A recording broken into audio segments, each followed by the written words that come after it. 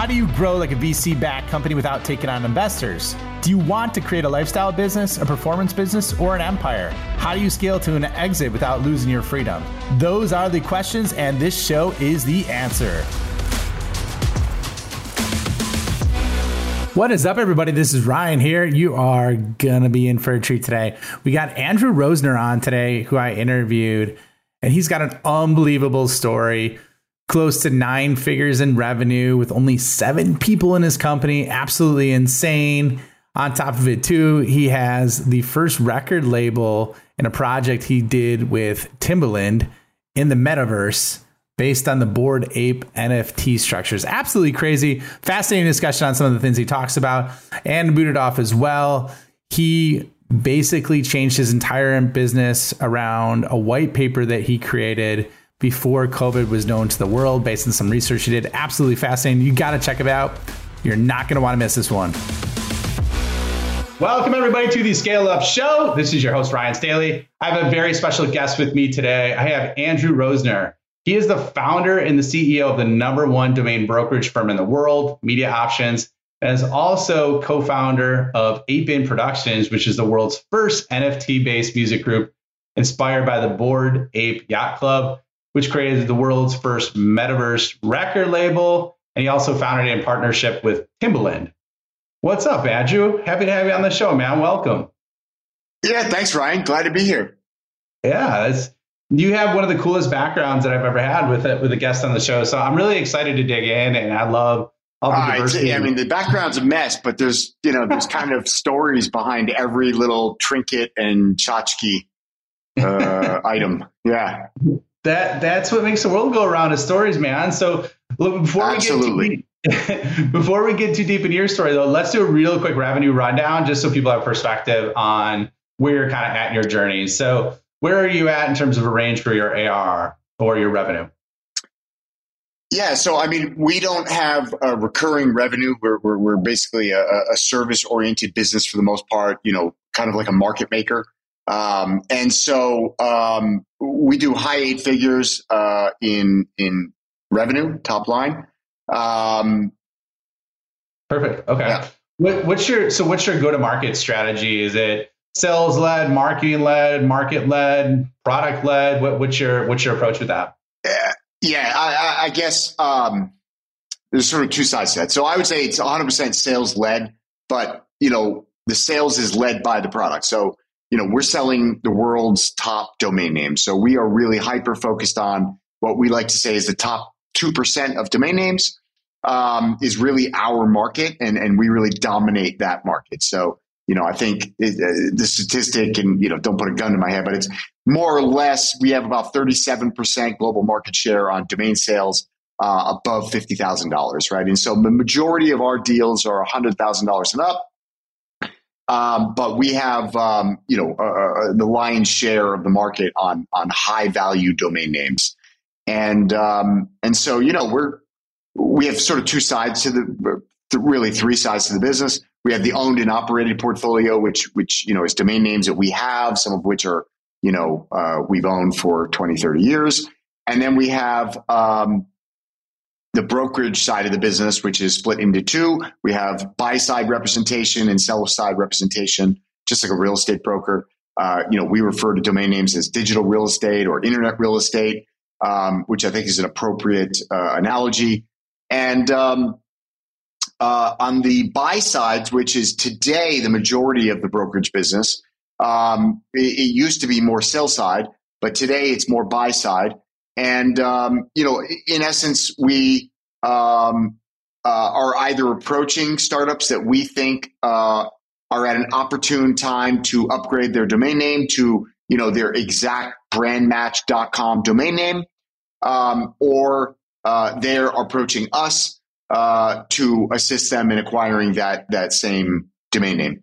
And then on the sales side, it's, sellers coming to us and saying, I've got this domain name. My business is shut down, or, my husband died and this used to be his company, or, there's a variety of reasons why these things come back to market, but, or it's just a speculator. But somebody's approaching us with a very high value domain name, and we are then going out and matching that domain name to an appropriate end user that can benefit from owning it.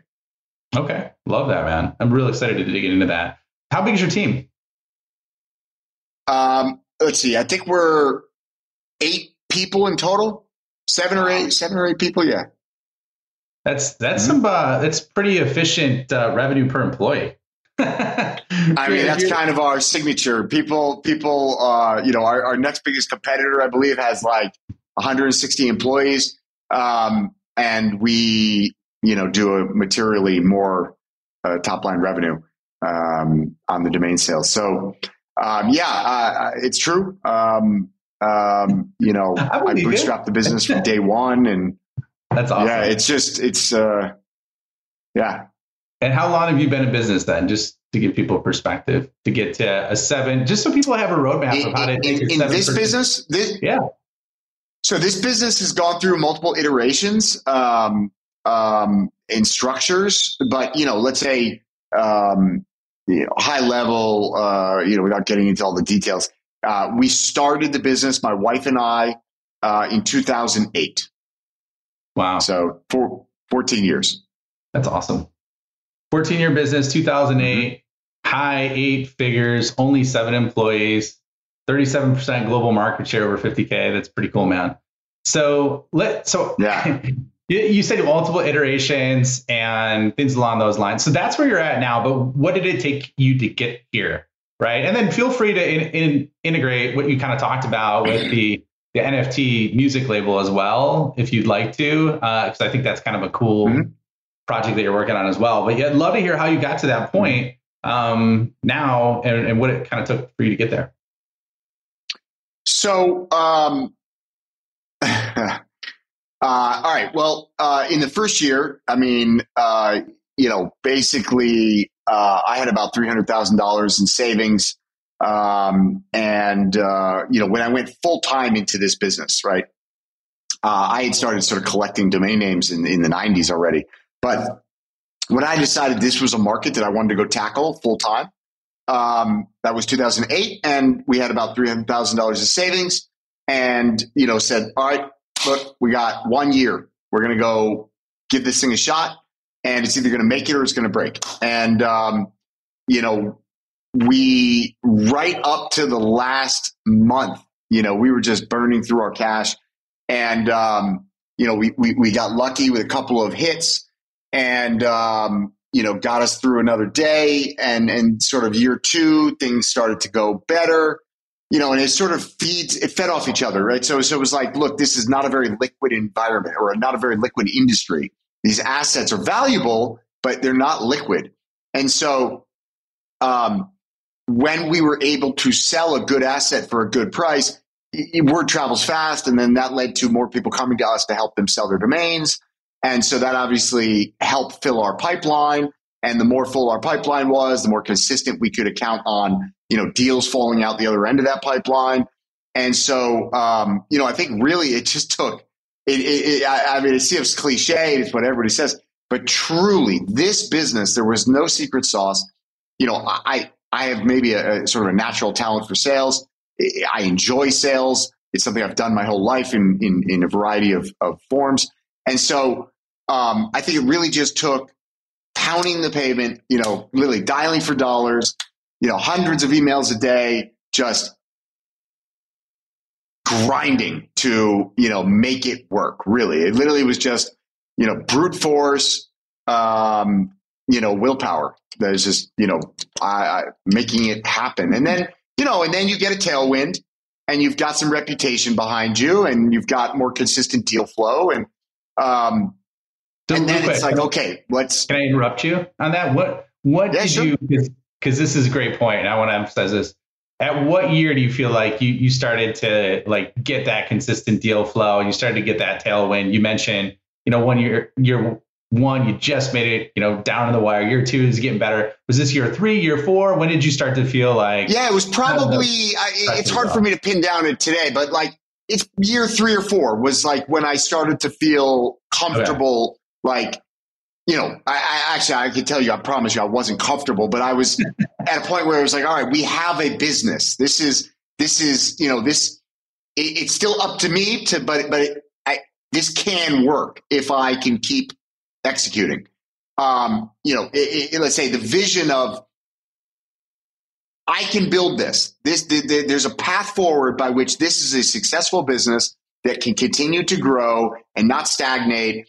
It was probably somewhere in later year 3 or year 4. It was probably in that vicinity. Okay. And then, and it really started compounding from there. It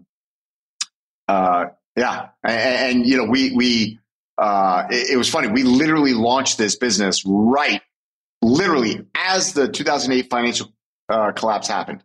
It was like, that was also sort of part of the reason. It was kind of like, it was just, the whole world was bad news. Everybody's losing jobs. And it was like, I don't need this. Like, let's go. Let's, Well, I started our own thing right at the initial peak of COVID, man. So I'm right there with you in terms of the absolute shitstorm, and just be like, hey, let's just jump in. Might as well try something new. The world's falling apart right now. There's a lot of people did the exact same thing, and that benefited our business. COVID, I've got a pretty good story. I was really early in identifying COVID. So January 8th is the first time it came on my radar, and I started reading about it. January 14th, I basically had such high conviction that this was going to be a major issue. I started telling my family and my friends, and everybody's telling me I'm the kook. And then I wrote a white paper about what I thought the implications of this were going to be. I went and presented at my children's school, wow. Trying to prepare them. They were like, whoa, dude, you are, you're on some other plane. We're not there, but thank you for your time. I had an all hand, I think it was like, I was supposed to be a keynote speaker at a domain name conference on January 21 or 23. January 18th, I canceled that. I was like, I'm not getting on a plane. I live in Portugal, so I would have been flying to Austin, Texas. And I said, all right, I'm not doing it. Now, granted, hindsight, I was way too early, to not be getting on a plane. It was basically zero risk at that point. But wait, Andrew, I was hypersensitive. How did you know? Sorry to cut you off, man. This is a great point. How did you know, though, in January, where everybody else is like still not realizing it, and really until the market took a dump, in that March? How did you know at that point, like in your soul, enough to write a white paper, enough to go to your kid's school, enough to do, like, how did you know? Enough to sell 100% of all my equities. I was the guy on the other side of that trade when everybody was dumping, March, whatever it was. I made a lot of money buying up cheap shares. How'd you know? Yeah. How did you know, man, in January? Well, like, what tipped you off? Because this is like fascinating to me that you would have the foresight to be ahead of probably 99.8% of the world in terms of like realizing how big and how world changing it was going to be.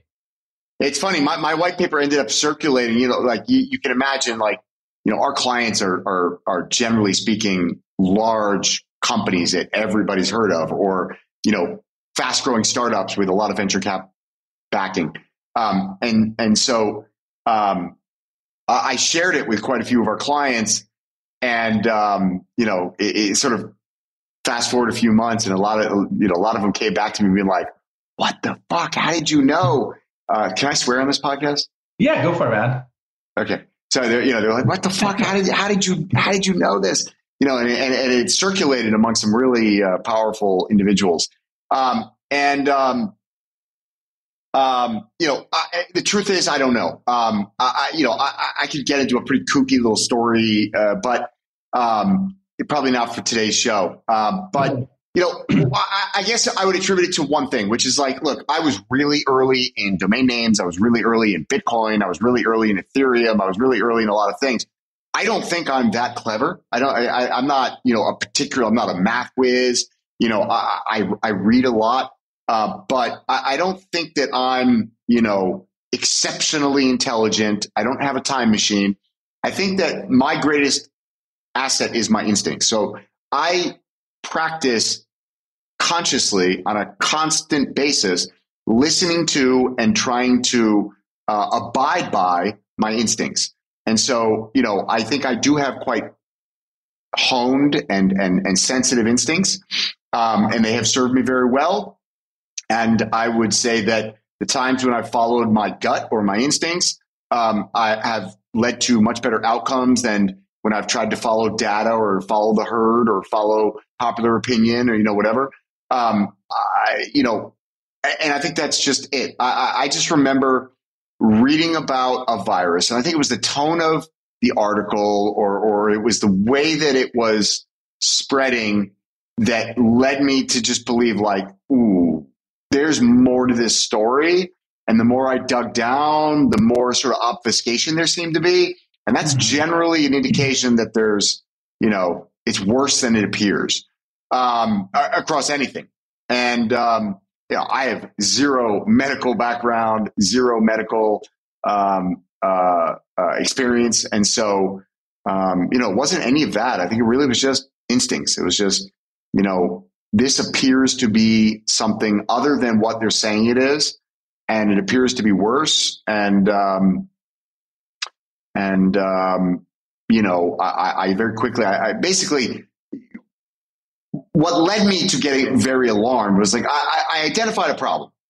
And then when I became really alarmed about it was when I started reading about how viruses reproduce, how that's measured in this R naught, right? The reproduction factor. And,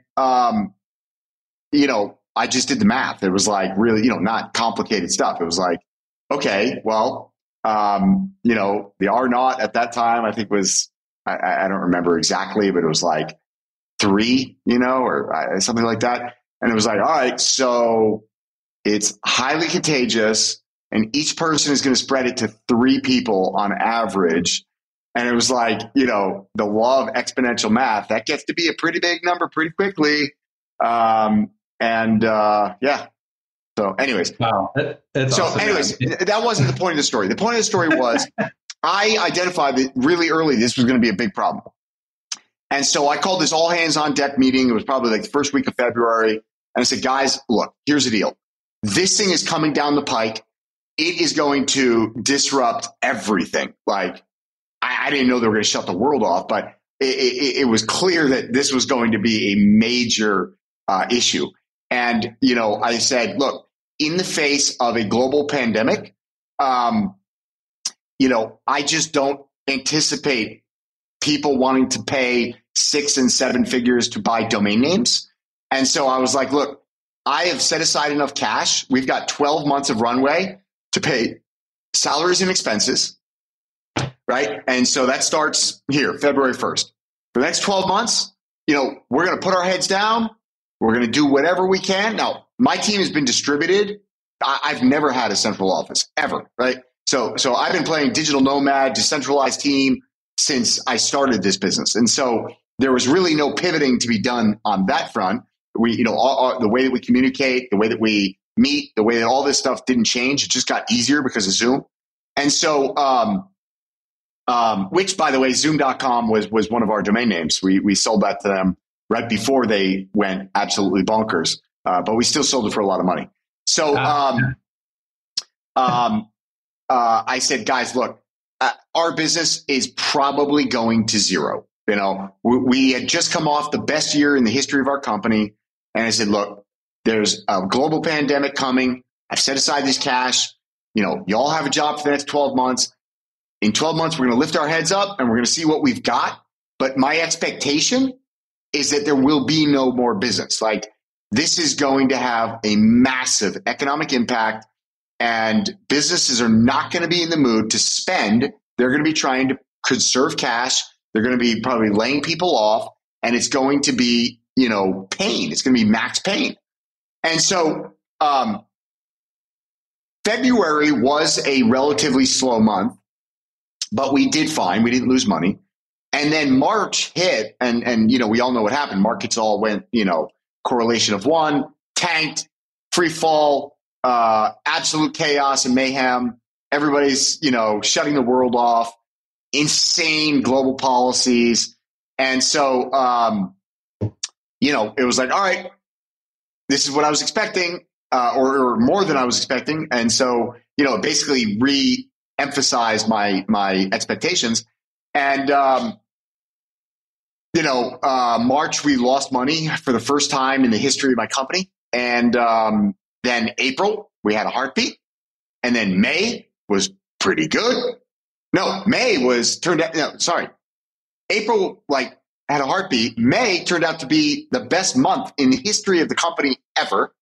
Wow. June was even better. July, August slowed down, which is pretty typical for our business. And then September, October, it started to pick up again. November was a boom. December was a boom. January, February, March, April, boom. And then, sort of typical slowdown again. And, we just came off the two best years in the history of the company back to back, from 2020 to 2021, almost 300% year over year growth. 2019 to 2020 was almost, it was about 100% year over year growth. And so, just boom, just absolute boom. And it's precisely what you said earlier. And I'm sorry, that was a very long-winded, way of getting here. But, a lot of people in the face of COVID were like, you know what? What's the risk of me trying something else? Because they were laid off, because they're now working from home, because of more free time, whatever it might be. A lot of people went off and started a side hustle. A lot of people went off and started a new business. And so, all of those things require domain names. And so the domain business boomed. Okay. So great story. Love that. Love all the twists and turns. So what would you say is the number one single biggest reason on how you're able to grow 300% year over year and then 100% year over year to get to high eight figures? Like what did you do to grow your company at that rate outside of the leadership components you just exemplified? But let's get tactical. What did you do to make that a reality? Because that's ridiculously impressive. So I'd just love to hear that. Yeah, I mean, from a tactical standpoint, there really isn't that much. I mean, our business, from an operational standpoint, is a pretty boring business. It's like there's not that many things that we can do. We basically, what I would say is, look, we all set our expectations that this business was going to get very, very tough. And so I think with that expectation, everybody sort of, leveled up their grit and, put a little more hustle in and, basically looked at it like their job was on the line, their livelihood was on the line, the business was on the line. And so I think, people tend to, or let's say high achievers, high performers tend to outperform in difficult circumstances. So I think there's that. And I don't think that's shouldn't be ignored. The only thing really tactical that we did was to sort of evaluate, all right, what are the core competencies? What are the things that set us apart from our competition?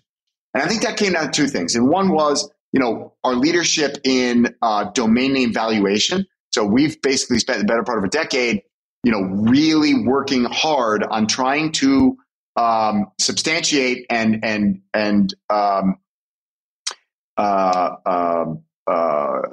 exemplify, for lack of a better word, how to create a objective, data-driven model for the value of a domain name. Because 99.999% of the world, whether they're in the domain business or not in the domain business, but even 99% of the people in the domain business have very arbitrary valuations for their domain names. You say, what's your, how much for your domain? And they go, I don't know. I feel like buying a Ferrari today, so my domain is worth $500,000, right?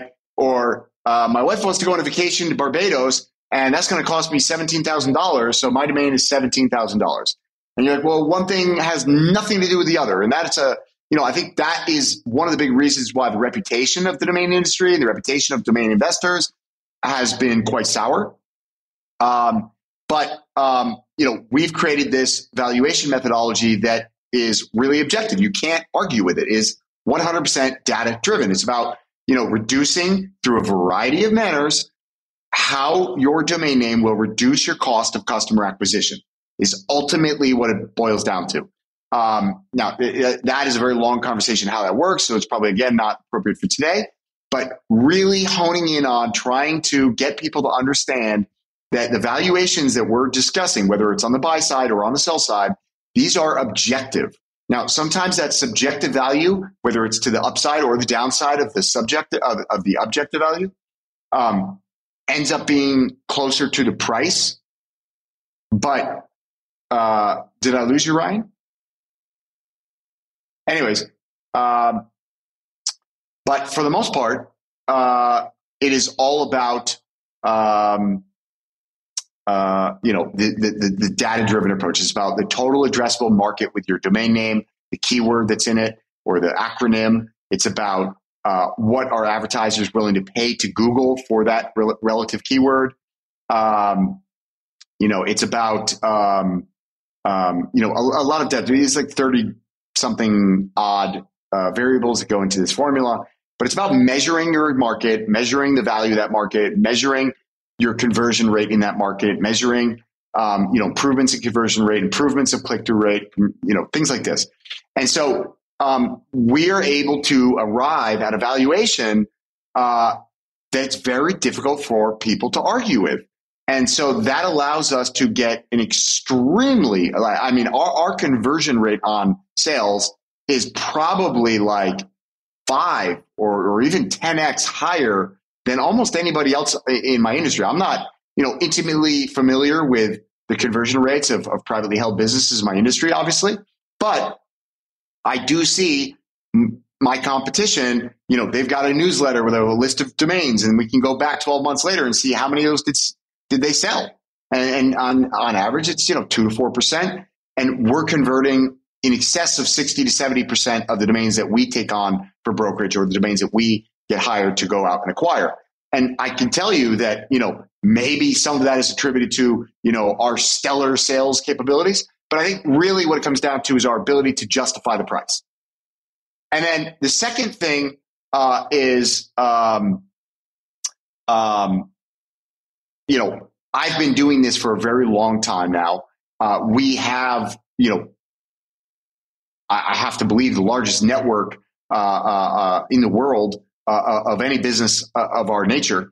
And so, leaning into that network and going out and saying, guys, hey, we helped you to acquire XYZ.com. I hope business is going well.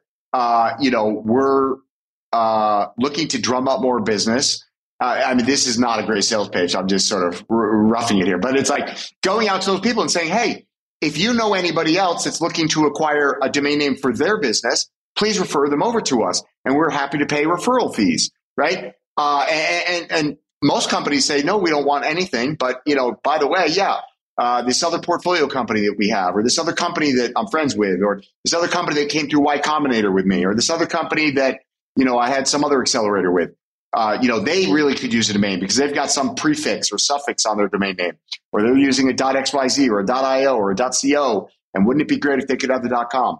And so, that referral, that sort of word of mouth referral thing that we really lean into strongly, I think that was a huge help. And again, just our leadership in domain valuation. I think those were really the two big linchpins. Well, and I'm a big believer of referrals. Have you systemized referrals like at a certain point in the sales cycle at all, or no? No, we really should, but we haven't. Yeah, that's one of the things that I've been doing a lot of work in helping companies systemize it. Probably about 95% of companies don't, but they say the exact same thing that you do. They're like, we should, right? but we haven't yet. But we're gonna do it, right? So yeah. And like I've seen it too with my clients. Like you'll get deals that close in like half the amount of time at like twice the conversion rate because that trust is already there. So it's beautiful. 100%.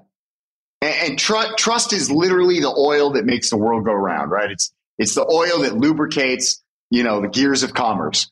It really is. It's I love that, man. And so one question that came to mind as you were talking through, what's the largest domain sale that you've ever done? You don't have to say the name, but I'm just curious dollar amounts. Like how valuable dollar amounts? Think a domain is? What would you say? Yeah,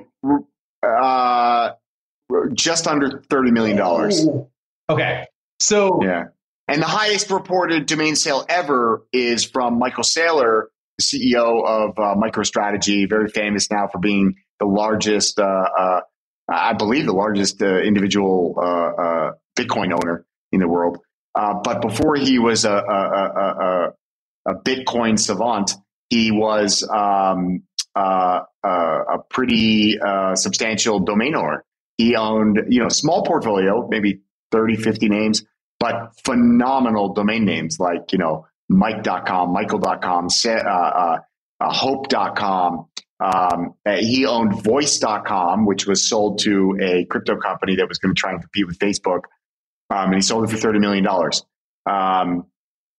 So I think that's the largest publicly reported domain sale. There are domain sales that happened well above that number, but they're private. And our largest domain sale was just under that number. But we regularly sell domain names in the, for between 1 million and up, and almost daily sell them in the six figures. Again, I think it comes down to, what is the purpose of domain name? And, domain names are all about creating a smooth digital experience for your customer, whether that's, directionally or from a conversion standpoint or a trust standpoint. Ultimately, we just talked about trust, and it's like, what does a great domain name do? Well, ultimately, it instills trust into the customer or the vendor or the employee or whoever it might be. And so, I think a phenomenal domain name that is sort of widely understood to be valuable tells people that this company isn't a fly by night. They're here to stay. They've invested in their brand. They have future ambitions with their brand. And so, I think Bill Gates said, there's absolutely no investment that your company will make that is more important than investing in your brand. And I'm paraphrasing, I'm probably slaughtered that, but the underlying meaning is the same. He was just saying, look, invest in your brand. It's the place that'll have the highest ROI for you. So, I think that's what a domain does. And I think that, getting people to understand what that ROI could be, from a conversion rate standpoint, from a click-through standpoint, from a trust standpoint, it depends on the type of business, right? If you're talking about a B2B business, and it might not be about conversion rates and stuff, but it is about trust, and it's about security, data security, email security, data loss, packet, there's a lot of different angles. There's, the offensive, which is, conversion rates, click-through rates. And then there's the defensive, which is, email loss, traffic loss, phishing, the ability to prevent phishing and other types of scams. So I think it changes with the business, but those are the main outcomes that we're trying to help them understand. Yeah, so MediaOptions.com is our domain brokerage firm. The parent company is DomainX, DomainX.com. We have a variety of other businesses under that umbrella. And ApeIn.com is our NFT project that we launched in partnership with Timberland, as you mentioned earlier. Drew.com is sort of my personal website. It needs some significant updating. It hasn't been updated in a long time. So, don't hold me to the website design. But yeah, those are the best places to find me. I'm on Twitter. I love Twitter. I'm on Twitter at Andrew Rosener, Rosener. Thanks, Ryan.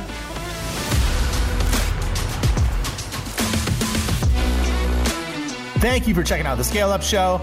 My mission in life is to help founders and revenue leaders avoid all the pain and suffering in revenue growth so they can flip it and create a life of their own design. So if you enjoyed this show, please like, review, share it on social, and more importantly, just share it with a friend. Share it with someone that you think could learn and benefit from what you heard on today. But the more we get the message out, the more people we could help, the bigger the impact we make, and the bigger the community gets, which helps everybody. So once again, thank you for being a loyal listener. I appreciate you and look forward to seeing you on the next episode.